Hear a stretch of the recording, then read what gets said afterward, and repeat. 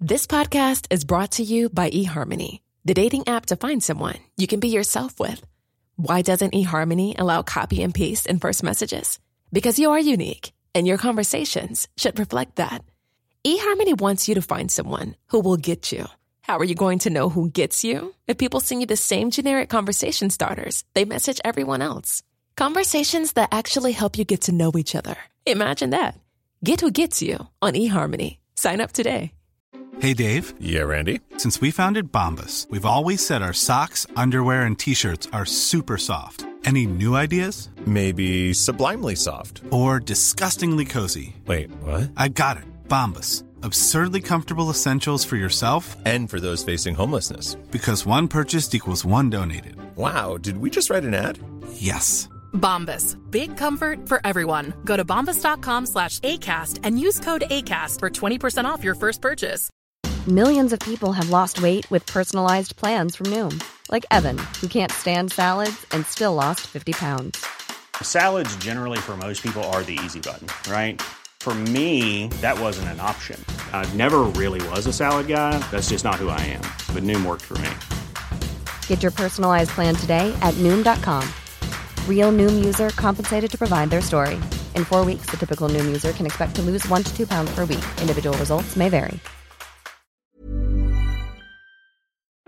I grew up in a pretty normal family. Dad stayed home and Mom had some boring job. Everything was normal until the day I decided to Google my own name. And let me tell you, what I found was shocking. But before I go on, make sure you like and subscribe and hit that notification bell. If you do, you will become an internet sensation. Trust me. Life for me was pretty boring, if I'm being honest. I didn't have any brothers or sisters, so I spent most of my time alone. Mom was always at work, and Dad spent all day cleaning the house and cooking.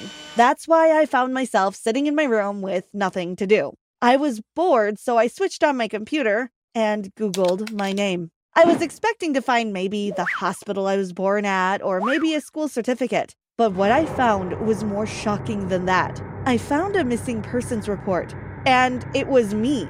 I read the article. It was all about a little girl called Katie that had gone missing on a family camping trip. The family had searched and searched for her, but they never found her.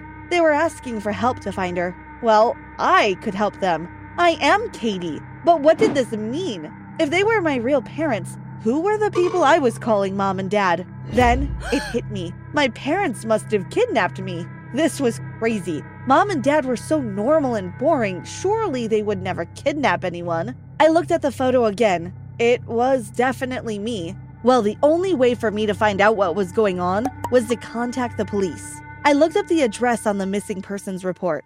It was a town about 50 miles from where I lived. So the next day, I took the bus there and went straight to the police station. I walked in, and the policeman behind the desk looked up and smiled at me. "Can I help you?" he asked. "I'm Katie," I said. "I'm the girl in the missing persons report, and I want to find my real mom and dad." The policeman looked a bit surprised and told me to take a seat whilst he looked up the details of the report. A few minutes later, he came back to me, holding a piece of paper in his hands. "I'm sorry, Katie," he said. "I have some bad news. We have no idea where your parents are now. They moved to another town 6 months after you went missing, but we don't know where." I was so disappointed. I had felt sure I would find my parents today.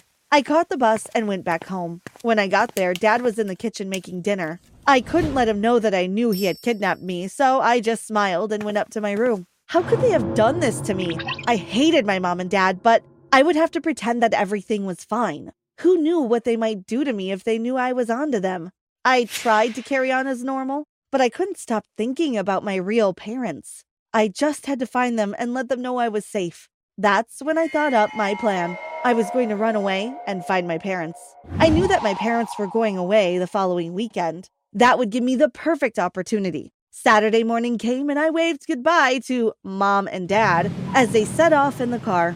I watched as the car went around the corner and ran back into the house. I had packed my things into a bag the night before, so I was ready to go. I took the bus and got off at the first big town that we came to. I had done my research and thought that this was the best place to start looking. It was halfway between where I went missing and where we lived now. I headed straight down the main street into the town center. The first thing I needed to do was find somewhere to live and find a job. There was a small newsagent shop across the street, so I headed over to it. I started reading the cards in the window, looking for any vacancies. A lady came out of the shop and smiled at me. "Morning," she said. "Are you looking for a new job?" "Yes," I replied, "and somewhere to live too." "Well, I have an apartment. You can rent it if you like," she said. Wow, she is really nice and so friendly too, I thought. I think I'm going to like living in this town. I wrote down the information about a couple of jobs that I liked the look of and followed her along the street. "It's not far from here," she said. We walked along chatting. I couldn't believe how nice she was to me. She felt like a friend, not a stranger. The apartment was perfect. "This is just what I need," I said. We agreed on a price and I paid her the deposit. Now all I need is to find a job, I thought. I rang the number on the first card. "Hi, I'm calling about the vacancy you have for a receptionist," I said. "Is it still available?" The girl told me to go in that afternoon for an interview. I went to the office and asked to see the manager. "Come this way," said the girl at the desk. I followed her and went into the manager's office. "She'll be with you in a minute," said the girl. A few minutes later, the door opened and a lady walked in. She smiled at me and said, "Oh, hi, you're looking for a new job then, are you?" "Yes, I am," I replied. "Well, I'm sure you will fit in well here," she went on. "You can start on Monday." Well, that was really easy. She didn't even ask me any questions. It was as though she already knew me. Monday morning came and I set off for work. It was only about a 15-minute walk away from my apartment. As I walked along the street, people smiled and waved at me. Everyone was super friendly in this town. I soon started waving back and saying good morning. As I got near the office, a lady was crossing the street. "Morning, Katie," she said. "Morning," I replied. Then I stopped dead. Wait a minute. Did she just call me Katie? How did she know my name? Oh, maybe the lady. Life is full of awesome what-ifs, and some not so much, like unexpected medical costs. That's why United Healthcare provides Health Protector Guard fixed indemnity insurance plans to supplement your primary plan and help manage out-of-pocket costs. Learn more at uh1.com.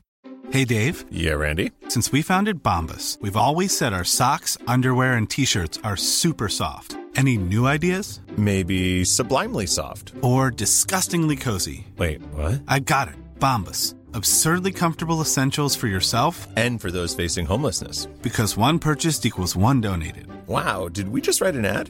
Yes. Bombas. Big comfort for everyone. Go to bombas.com/ACAST and use code ACAST for 20% off your first purchase.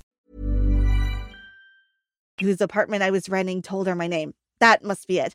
The next few weeks went by in a flash. I was working all day and I spent the evenings at home looking on the internet, trying to find any trace of my real parents. I loved my job and my apartment. The only thing that was making me sad was the fact that I couldn't find any information about my family. I was walking home from work one evening and as usual, everyone was smiling and saying hi to me. Suddenly, I saw a boy walking towards me, looking really angry.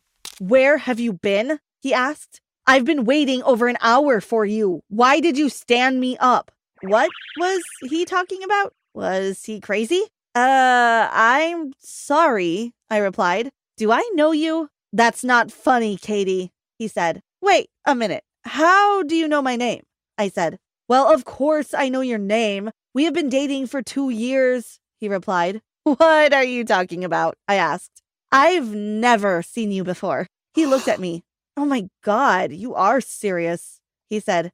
"Have you banged your head or something?" "I don't know who you are and I haven't banged my head," I replied. "You must be making this all up. Come with me and I will show you," he said. He pulled me by the arm and I followed him. I was probably going to regret this, but I had to know what he was talking about. Maybe he was my boyfriend? Could I have really forgotten 2 years of my life? We arrived at his house and went inside. He told me to sit down and he went to make me a cup of tea. When he got back, he had the tea in one hand and a photo album in the other. "Here," he said, "have a look through this." I took the photo album and started turning the pages. My mind was in turmoil. There were hundreds of photos, and it was all me and him together. We were at the park, dinner parties, and at the zoo. Why couldn't I remember any of this? I looked at him, and he could see the panic in my eyes. "Don't worry, Katie," he said. "I'm going to get you help. Finish your tea, and then we will go to the doctor's." Just then, I heard a knock at the door. "I'd better see who that is," he said. I heard him open the door and tell someone to come in. The lounge door opened and I looked up. He was standing there. His face was white as a sheet. It was as though he had seen a ghost. When I saw who was standing behind him, the color drained from my face too. It was me. Well, at least it was someone who looked exactly like me. "This is Katie," he said. "No, I'm Katie," I shouted. The girl looked at me in shock. "Kevin, who is this girl?" she asked the boy. "Her name is Katie," he replied. "I thought she was you." She sat down on the sofa next to me and said, "You had better tell me what is going on." I told her all about why I was in that town. I asked Kevin to get his laptop and I searched my name on Google. I showed her the missing persons photo. "I was kidnapped and I'm trying to find my real parents," I told her. She looked at the photo. "But that is me," she said. "When I was younger, my parents abandoned me and I was adopted by a lovely family." I struggled to process what I was hearing. So I hadn't been kidnapped? My parents must be so worried about me. But what about this missing persons photo? And why did this girl look exactly like me? I knew there was only one way to find out the truth. We would have to confront my kidnappers and make them tell us what happened to my parents. I told Katie my plans and she said that she would come with me. I was really nervous on the bus ride home, but I felt better knowing that Katie was there with me. It didn't take long until we were pulling up at the familiar street. It was a short walk from the bus stop to my old house. I could imagine Dad in the kitchen making some dinner and Mom would be in the lounge watching TV. Would they be happy to see me? Or angry that I had caught them out for kidnapping me? I opened the door and walked into the room. Dad looked up in shock. The plate he was holding fell crashing to the floor. "I know what you did," I say. "You kidnapped me from my real parents. I just want to know where they are." Then Katie stepped into the room. "Yes, we want to know what's going on," she said. Dad stood up and walked towards her. "Katie," he said, "is it really you?" Mom came running over and hugged her. "I can't believe it," she said. I was so confused. I thought they would be angry that they had been caught. This was the last thing I expected. "Sit down." Acast powers the world's best podcasts. Here's a show that we recommend. The Real Housewives is a guilty pleasure for most, but if you're looking to not feel guilty about that pleasure, tune in to Everything Iconic with me, Danny Pellegrino, where I break down all the messy moments and behind-the-scenes antics of Bravo's popular franchise. And on Everything Iconic, I also interview celebrity guests like Kelly Ripa, Keke Palmer, Drew Barrymore, Cameron Diaz, and more about their guilty pleasures, their past work, and so much more. So if you're pop culture obsessed and find yourself watching way too much reality TV like me, tune into Everything Iconic with Danny Pellegrino, wherever you listen to podcasts. Acast helps creators launch, grow, and monetize their podcasts everywhere. Acast.com. "You two," said Dad. "We need to explain." And that's when all the pieces fell into place, like a jigsaw puzzle. They explained what really happened. Dad told us that they had gone on one family holiday, and Katie had gone missing. "We searched everywhere, but you were gone," he said sadly. "We waited 6 months, but we couldn't live there any longer. The memories were too painful. That's when we moved here, and we had you, Katie," Mom said, looking at me. "We missed your sister so much, we called you Katie, too." Everything made sense then. That was why everyone was so friendly to me when I arrived in town. They believed I was Katie, and that was why I had seen the missing persons report and thought it was me. It was also so strange how Katie and I looked the exact same. Katie and I looked at each other. She smiled at me. I knew then that everything was going to be all right. Mom and Dad weren't kidnappers. They were actually my real parents. And I had a sister now, too, even though it was going to be a bit weird that we both had the same name.